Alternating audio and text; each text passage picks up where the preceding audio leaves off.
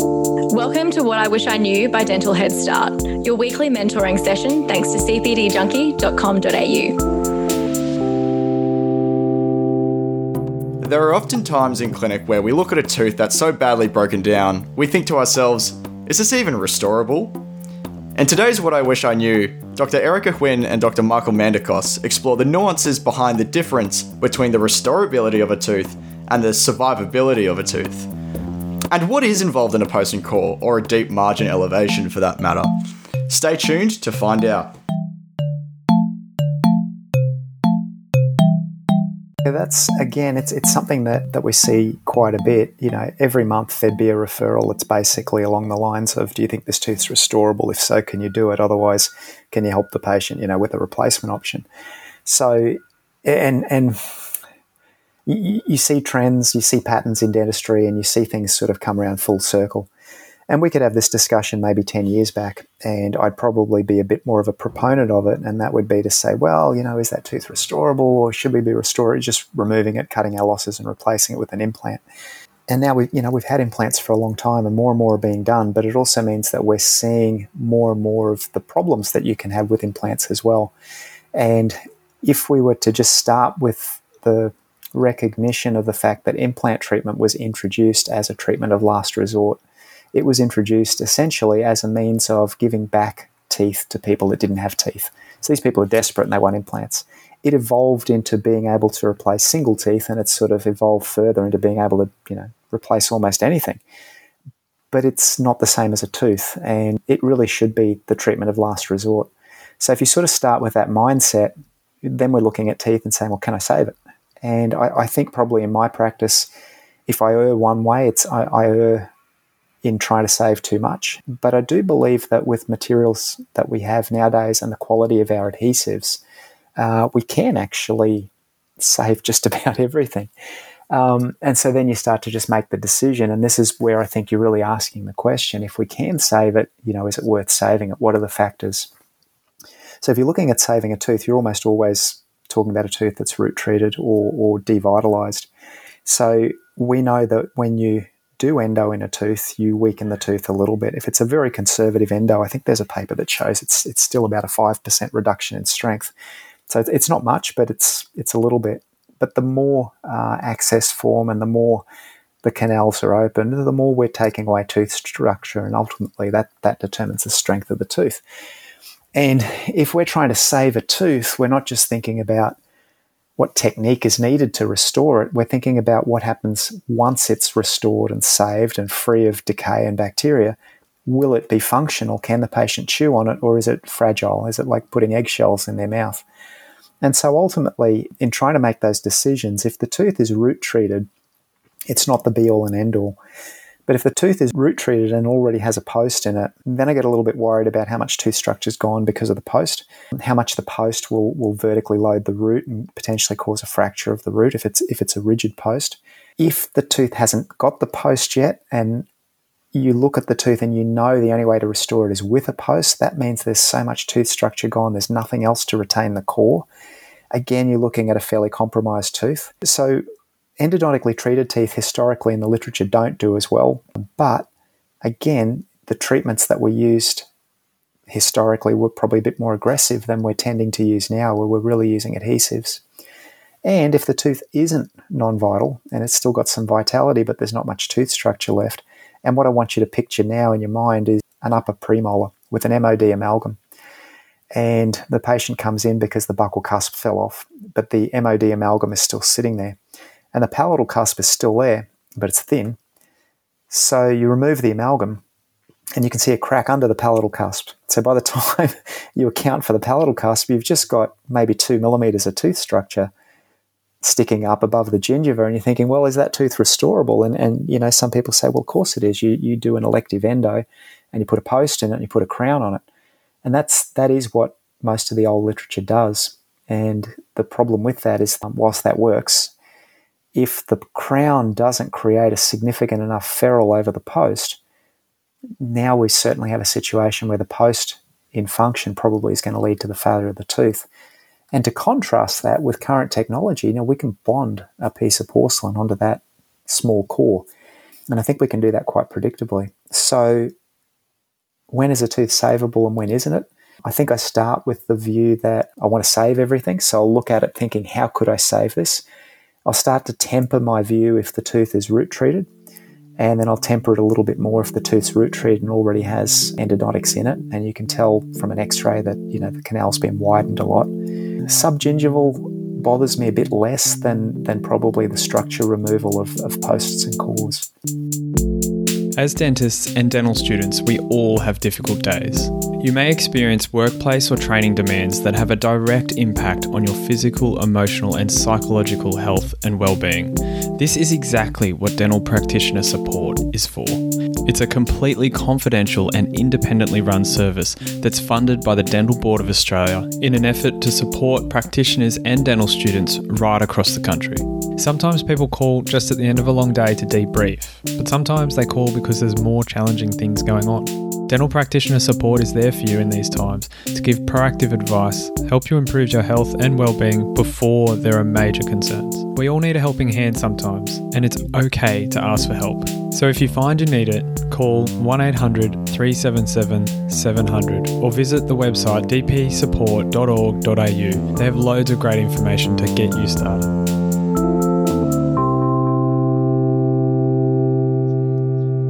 I want to dive into the subgingival component of it and then come back to the post, because we had a listener that wanted to learn a little bit more about post. But personally, I've had a few situations where, the decay's gone subgingival, and I wanted to pose the question of how far subgingival is too far subgingival. So again, you'll probably notice that the more questions you ask me, the more I sound like I'm hedging my bets and I'm not giving you absolutes. And I think that's because we deal with biology. So I think you can have really good guidelines, but always remember that they're guidelines and that they're not absolutes. Yeah, absolutely. So let's start with the bigger picture. Really deep. Is it too deep because it's too subgingival? So the big picture is, if I can use the word, this tooth's stuffed. There's a lot of tooth structure gone if it's that deep. So then you go back to the previous thing you asked me, is it restorable? Well, it's restorable, but when we're judging whether or not a tooth is restorable, we're judging, can we fix it and is it predictable to function with afterwards? So let's go back to the first question. It's so subgingival. I'm telling you that means the tooth's stuffed. So we could take the tooth out and replace it, or if we choose to restore it, then we're kind of throwing every technique or material we have at it to try to make it work. So I discuss it with the patient and I say, what's your expectation? I can save your tooth and I'll tell you how I'm going to do it in a moment, but I guess it's hard for me to tell you that tooth's as strong as all the other teeth in your head. So it could mean that in the next 6 to 12 months, in the worst case, you're chewing and something breaks and we're all disappointed because we put all this effort into it. Alternatively, 10 years down the track, I'll be seeing you and checking and saying, wow, can't believe that tooth's still there. And you're saying, yeah, I'm really glad I kept it. So, we're going to potentially be somewhere between those two because this is so subgingival. In other words, there's so much tooth structure gone. Can you live with that? Or do you need the predictability of, some titanium and porcelain there? That's essentially the discussion. And some people respond with, every time I take a chance, it never seems to work for me, take it out. Other people sit there, I will do anything, Michael, to keep that tooth. And so the patient makes the call for you, not you. So then, can you restore it subgingivally? I think if it's that subgingival, you've got good grounds to try some kind of open sandwich technique where you isolate with a matrix band, you force it down there, you've got some bleeding, you control it with the pressure of the band, and basically you bond a GIC to that deep dentine and you bring the GIC above the gingival level and then you restore the rest of the tooth with a composite. I think that's a good treatment. Now, there's a negative with the longevity of those GICs. In that application, probably 8 to 10 years, they start washing out. You might get caries down there, whether or not the fluoride release is helping.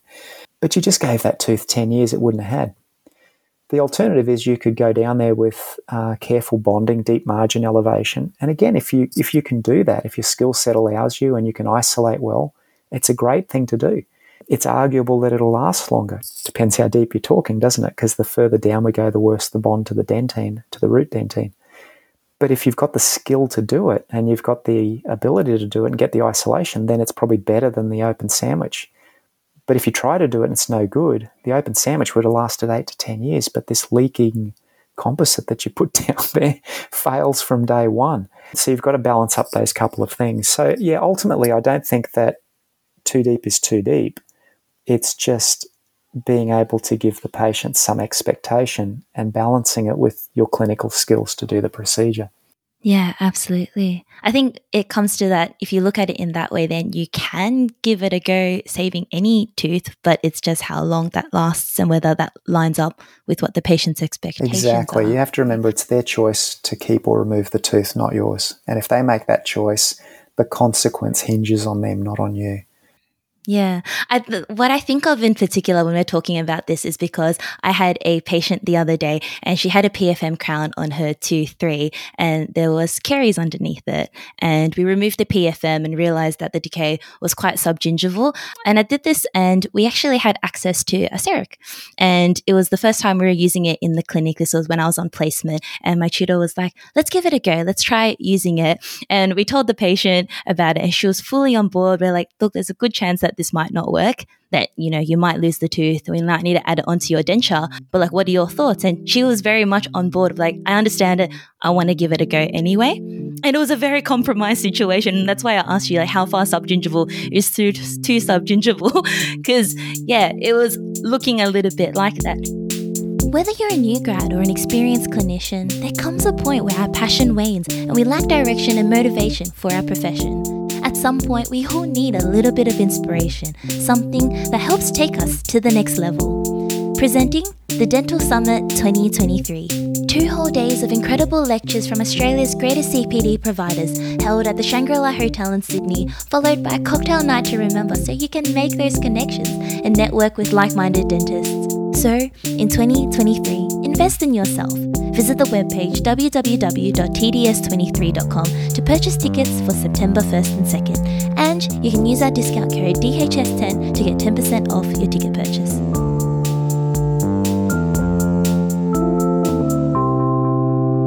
You mentioned before about deep margin elevation. Could you talk me a little bit through what that means? Yeah, so deep margin elevation has been popularised more recently by Pascal Magnier.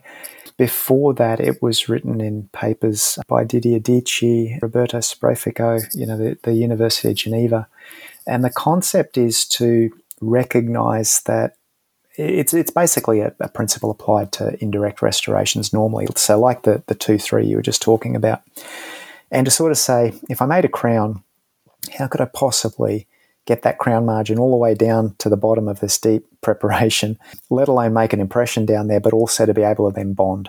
So the principle is to isolate that deep area first with a matrix band and anything you can throw at it, and then etch, prime and bond some composite there to bring the level of that composite filling to a supragingival position. Then conceptually, you just treat that composite as if it's part of the tooth. And now you prepare the tooth like you would for your normal margins. And when you come to the composite, you prepare across the composite as if it was tooth structure. And so now your crown sits on tooth everywhere except where it was deep. And there's a definitive, deliberate composite that's been placed, and you've just put your crown over the top of it with a normal margin design. So deep margin elevation, you're taking the margin from this deep position and bringing it up to a supragingival position by putting in a little filling. Yeah, and that's very much, I guess, what we did in this situation. Right, well, that's good to hear. You didn't push the CEREC material all the way down there. That would have been hard to do. We didn't. Yeah. No, definitely. But I guess that's what we were doing. And I wanted to talk you through it we put the composite there and then we ended our crown margin at that most deep portion on composite. And I wanted to ask you, is that okay? Like, are we okay ending a crown margin on composite? Yeah, I mean, I think as a general rule, you don't set out to do it. But when you do it and it's your own composite and you know the history and you know whether that composite's well bonded in, then I think that you have less concern. And, at the extreme, you can just think of that composite as a really thick cement layer. If you were using composite resin cement, it still has to attach to the tooth. So it's almost, you call it just as a totality for the restoration. You just like to finish the restoration on tooth structure and just have one interface. Mm-hmm. And I guess, yeah, still going on that whole subgingival thought process, when we talk about like crown lengthening, or even in just the hands of just the general dentist, if you have some gingiva that is like overgrowing and it's in the way, how much of it can we remove, would you say? Or do you have any thoughts? Yeah. So take that crown lengthening term, make sure we use it correctly. So generally speaking, if we think crown lengthening, we're thinking of surgical crown lengthening for the purposes of relocating that tissue. And so you sort of think of that mostly in an anterior application, and you relocate the tissue by removing bone and tissue. You establish a new crown margin and then you put a crown in. When we're getting around to restoration, like you're talking about now, it's more in the realms of gingivectomy, where you're just removing soft tissue and you're doing it for prosthetic convenience and you're sort of expecting rebound. So how much of it can you take away? Well, it's tricky. You take away everything you need to get access. It'll grow back, but you've now put a restorative material down into a zone that was probably epithelial attachment and connective tissue attachment, which is another way of saying you probably put your restoration into the biologic width. So how the body responds to that will depend on that patient. So you'll either get some pocketing, and that pocketing may be chronically inflamed, particularly if the pocket just stays as a pocket forever because you've invaded the biologic width.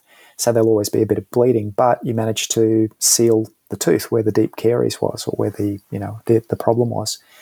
And posteriorly, again, I'm not suggesting that that's ideal, but you just accept it. You say, well, that's how it is. No one sees it. The patient flosses, and every time they floss that spot, it bleeds a bit. If the patient has a thinner biotype, or if there's a potential for them to sort of resolve the problem, it starts as pocketing, and then bit by bit they have bony remodeling, and then the gingiva shrinks with the bone, and then you end up with sort of an open embrasure. You end up with we'll call it a black triangle posteriorly, but healthy tissue, because the body's just essentially receding away from your invasion of the biologic width. So again, remember what we said before, that tooth must have been a bit stuffed if the decay or the defect was that deep that you had to really get in and violate the biologic width. But that's essentially what's happening. So your question was how much tissue you take away? Well, if you're trying to save the tooth, you might have to take away everything you need to be able to see and restore what you have to restore. Thank you for going through that. I want to wrap it back to before when we were talking about posts, Dr. Mandikos. And this is a question that came in from one of our listeners, is just when and in what situations do we use them? And I know there's the textbook answer of, to retain your core. How do you typically? Yeah, so keep that textbook answer in mind. So you're going to use a post when you need to retain a core. If there's no other way to retain a core, then the post is what you need. But there are so many other ways to retain a core. You need a little bit of tooth structure, and I was hinting before 2 mils of tooth structure, you can stick to it. There's the outline and morphology of the old, amalgam or composite that was in the tooth. There might be a mesial or distal box form. There might be some old undercuts. And then there's the quality of the adhesion that we have now. So we use, the best possible adhesive. We'll get our best bond strength still from what we call a 4th generation system, an etch, prime and bond system. And you couple that with air abrasion, so sandblasting the dentine. We can really improve the bond strength to the tooth. Good isolation, apply the adhesive and a couple of millimeters of tooth structure. The additional undercuts or surface area of old bits of old restoration, so little grooves or boxes that were there, and suddenly you can retain a core. If you have an endodontically treated tooth, you can engage some of the pulp chamber with the composite as well as all of the things we just spoke about, and you can retain the core.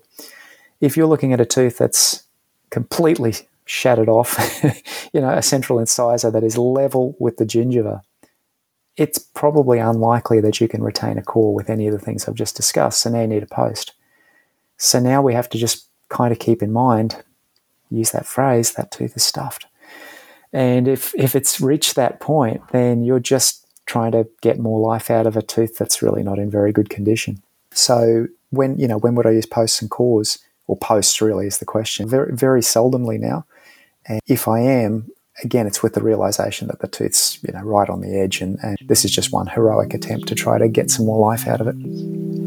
Yeah, it's kind of your last resort after you've thrown everything else at it. Yeah, not a routine. That's probably a nice phrase. Last resort, not a routine. Yeah. Thank you so much for listening to the Dental Head Start podcast. I genuinely hope this is helping you become a better dentist. So if you like what you're hearing, make sure you subscribe on your podcast player. And I want you to do me a favor. I want you to go to social media and share something that you've appreciated from us with one of your friends. That's how the word gets out. That's how more people gain and benefit from what we're doing. And if you're a dental student or a graduate and you want to get a head start, go to dentalheadstart.com to find everything we're doing to help dental students become great dentists.